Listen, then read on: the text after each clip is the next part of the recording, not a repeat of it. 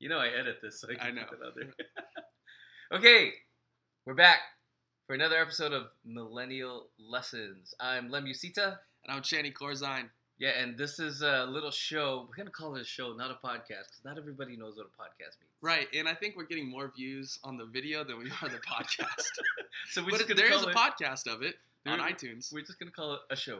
Okay, this is a show where the young guy teaches the old guy how things work in the world today. Yes, and I'm excited about this episode. Because what are we talking about today? We're talking about words. And what's awesome is that you might not know, but this man, his real name is actually Dr.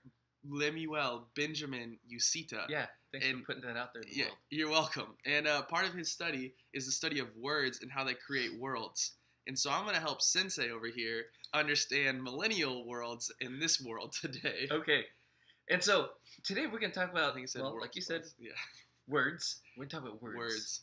And words that create worlds. Amen. Okay, so the first, so I have I have questions. I've heard words that I have no idea Yeah.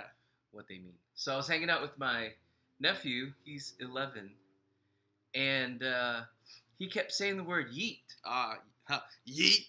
Yeah, and like, I don't know the man. context It's the stupidest word of all time. of the word yeet or when to say it. So, first of all, should I be saying yeet? Well, no. First of all, tell me what it means. Should I be saying it? And then tell me when. Okay, great. So the word yeet is probably the stupidest word of all time. Okay. I wouldn't even say He kept saying it, though. It's not so much a millennial word as it is a Gen Z word. Oh, okay. But like it's still apparent, like millennials It's still know what it means. millennial lessons. And so yeet is actually like started through like hip hop culture, like with dance moves. It was yeet, and it was like kind of a dance move at one point, and it was made famous through something called a meme. You know what I mean.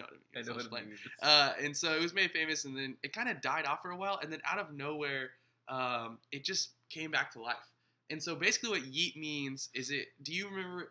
Were you around when the word swerve was popular? No. Do you know what swerve means? I don't know what swerve It basically means no thanks. Swerve. Okay. Yeah. So like So swerve means no thanks. go- Yeet means no thanks. Like, so yeah, just think about like yeet. Like you're going around something, you're throwing something, you're getting something out of the way. So it's kind of like, oh man, I got so much homework to do. Like my future, like it sucks. Yeet, like it's like I'm just throwing my future out the window. You're gonna avoid it. You're gonna just go around it. Avoid it, go around it, get rid of it. Is that like a sound? Yeah, it's more so of like a sound and an action. That is words. Most of the time when people say yeet, they'll like do some kind of like body movement. We have a student in our ministry, Alexander Shahan. Okay. Who says yeet so much that I would love to just yeet him into a trash can. Okay. Because of how obnoxious he is with it. So it's an onomatopoeia. Sure, man, whatever that means. A formation of a word with a sound associated with what is named. The only thing I know about onomatopoeia is Childish Gambino, and he goes, "Ear, onomatopoeia." It's in one of his rap songs. Anyways. So an onomatopoeia is like a sound that. A word like a word that makes a sound. Yeah. I get what you're saying. Yeah. Swerve. Yes. All So what has happened in this weird transition? I said yeet to that recording and accidentally cut us off. And so we're gonna move on to our next word. Before we do that, word from our sponsors, Dark Horse Coffee Roasters and Cheers. Crate and Barrel. So the next word that we want to talk about is this word woke. Yes. And so Lim knows what woke is. Woke. Kind of, because okay, here's my experience of it. Yes. Most of the time when I hear it, how shall I say this? Most of the time I hear the word woke. Just say it, man. I know what you're gonna say. Just say it. It's only certain kind of person. White people say woke. White people say woke to pretend like they can engage with what's happening in the world today. Is that what you're trying to say? Yes. Yes. That's what I'm trying to say. So what does that word mean? Woke started great. Like woke had great intention and great meaning. And it was a phrase that was about empowerment and about understanding and about the absence of ignorance, essentially. You're awakened to something. Right, You're exactly. awakened. You have a higher level of consciousness. Yes, you are aware. You are present. Okay. Woke. And what happened is it just became a blanket word for. I'll say it, I'm white, so I can say this. It just became a blanket word for white people to throw out so that they could just pretend like they were culturally relevant. Yeah, you know that sentiment that if you're cool, you don't really have to say you're cool. Exactly. If you're woke, you're not walking around saying I'm woke. Saying it. Yeah. If you're woke, it's your actions, not what you try and tell people. So Lim and I were at a conference a couple months back, and there was a wonderful woman. Her name's Kanisha Warren. Warren, look her up. She works at Seattle Pacific University. Go Falcons. Just got accepted there for grad school. I didn't even tell you yet. Oh, there you go. Thanks. Congratulations. Yeah, I can't afford it.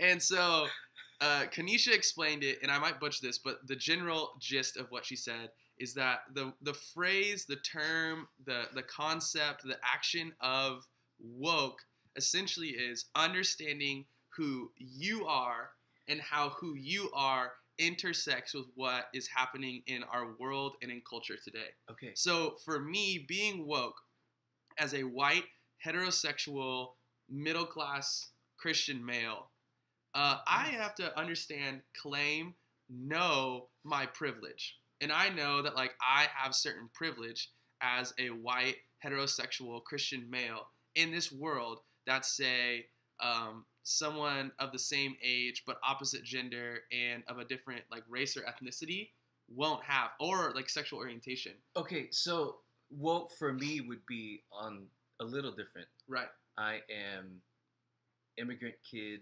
Yes. Brown. Yes. Not white. Person of color. So my woke for me would just be different because of. You have to understand who you are intersects with culture today. And so what you bring. Right. Okay. Right. And so you wouldn't necessarily have expectations of me to live up to, what your expectations are, because it's... I don't know if it's like that, because if I did that, then I'd be the opposite of woke, because then I'd be downplaying who you are because you're a person of color. Okay, I see. For me, it's more so, woke is all about yourself.